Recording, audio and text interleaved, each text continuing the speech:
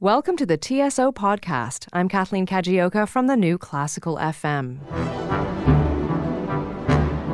We were trying to give people information that was not being talked about in the media, but we were all talking about it in the streets. So there's always been that about me. I've always wanted to help audiences who don't come from an Aboriginal background to appreciate that and to understand how things are for us, our joys and sorrows and issues. That's Buffy Sainte-Marie talking about her collaboration with the TSO. You'll hear more from her later in the show.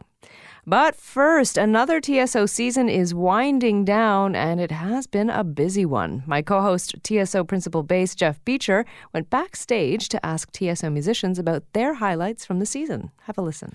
I'm here backstage with violist Kent Teeple to talk about his personal highlight from this past season. Kent? Well, the first ever fundraising concert for sick kids. And when we knew we were about to do it, I guess somebody said, if you have any personal times that you want to, recall about, with sick kids, anything at all, let us know. So I told them about my almost a year in the hospital having surgeries on my feet. And so I started talking to Peter Ungen about this. And he said, I believe we were in the hospital exactly at the same time, because while I was upstairs in the ward, he was having his life saved down in emergency. And we just found that unbelievably coincidental and sort of awesome in a way, really, because we're both here now making music together. You couldn't ask for anything more interesting than that. So I was very pleased about that. Perfect. Thanks so much, Kent. You're welcome. Joining me now, Joe Johnson, Principal Cello with the Toronto Symphony Orchestra. Any particular concert as a highlight for you? Well, definitely there were two concerts. The very opening concert, which featured me and Jonathan Crowe playing Brahms' Double Concerto. It's always so much fun to play that piece. And, of course, Jonathan and I play together a lot, so it's always fun. And in terms of the orchestra concerts, one of my favorites was earlier in the fall when we did Sibelius II with Storgards. And I think the orchestra was just super pumped up that week. We always love playing Sibelius II, but this had a sort of special edge to it. It just sounded amazing. He got incredible colors out of the orchestra and incredible dynamics, and I just remember really enjoying playing that piece. That's a concert I'll never forget. Thanks so much, Joe. Sure. Thanks, Jeff.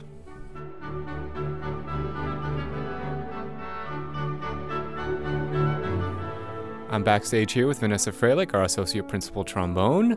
Vanessa, if you were to pick one particular highlight from this past season, I know we played a lot of music. Was there anything that stuck out for you in particular?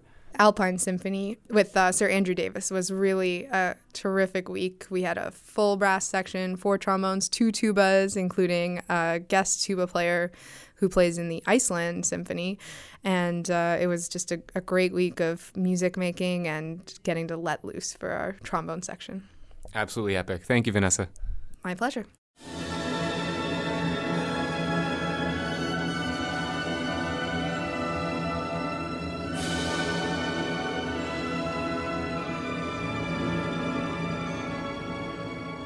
Backstage with bassoonist Sam Banks here. Sam, tell us what your favorite highlight from this past season was. Over the last month, we played 3 of the pieces that most inspired me to become an orchestral musician in succession. We started off with Richard Strauss's Alpine Symphony. I can't even find the words to describe how inspiring it was to me when I was 15 years old and I heard it for the first time. The following week, we performed the complete Daphnis and Chloe by Maurice Ravel, which has all been a long-time love of mine. And then we finished with every bassoonist's favorite piece, The Rite of Spring. Playing these 3 weeks back to back to back rekindled the spirit of discovery that I experienced just hearing all of these pieces in close succession in my teenage years, and just confirming for me that music was the direction that I wanted to follow in my life. Thanks, Sam. Thank you.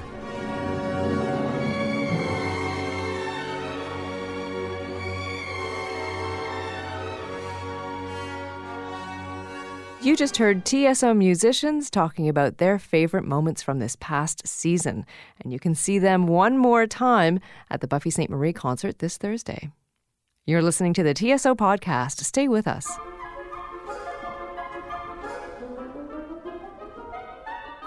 The season wraps up this week with 2015 Polaris Music Prize winner Buffy Sainte-Marie. Jeff spoke to Buffy about her collaboration with the TSO and her legendary career. Take a listen.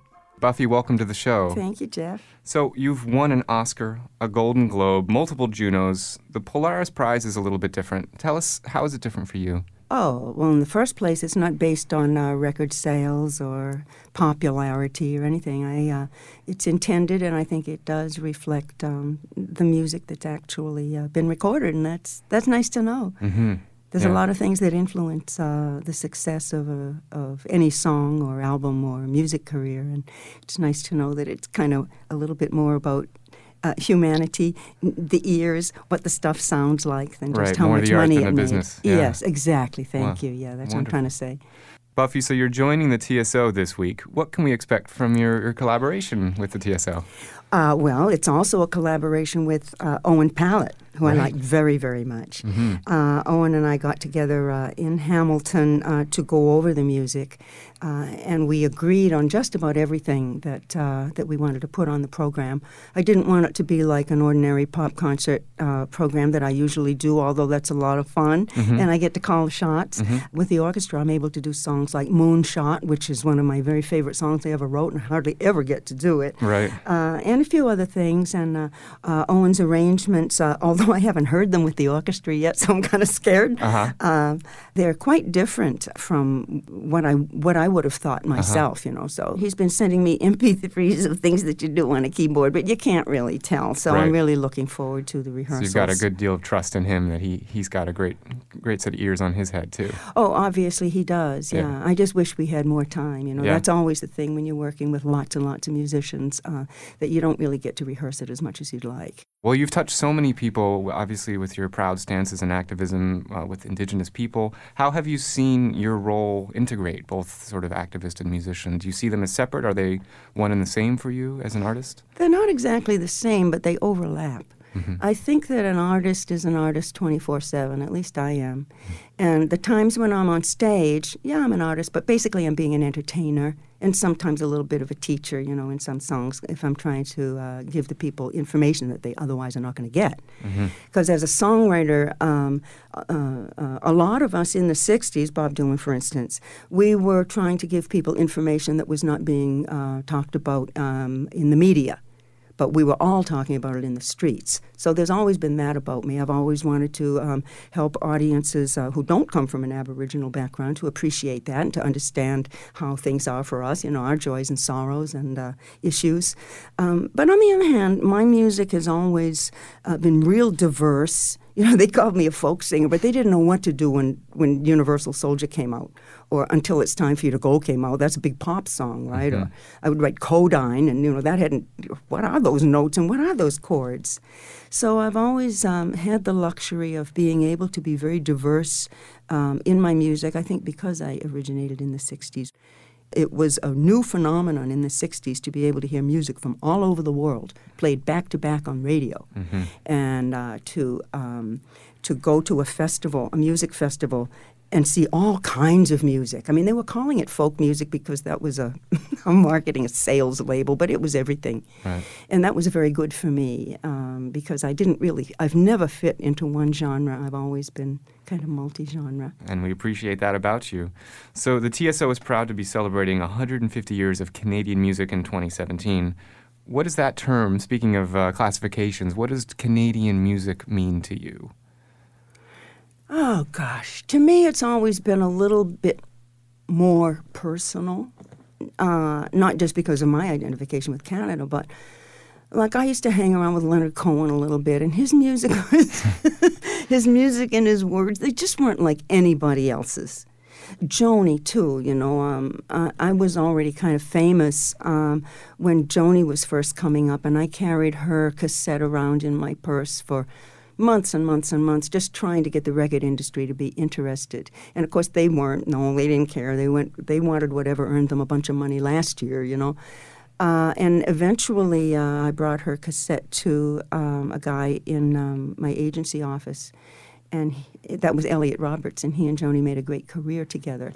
So I don't know, the Canadian artists that I've really loved have reflected something that, we're always trying to define it as Canadian. And I don't know, I've always felt it was very special. Yeah.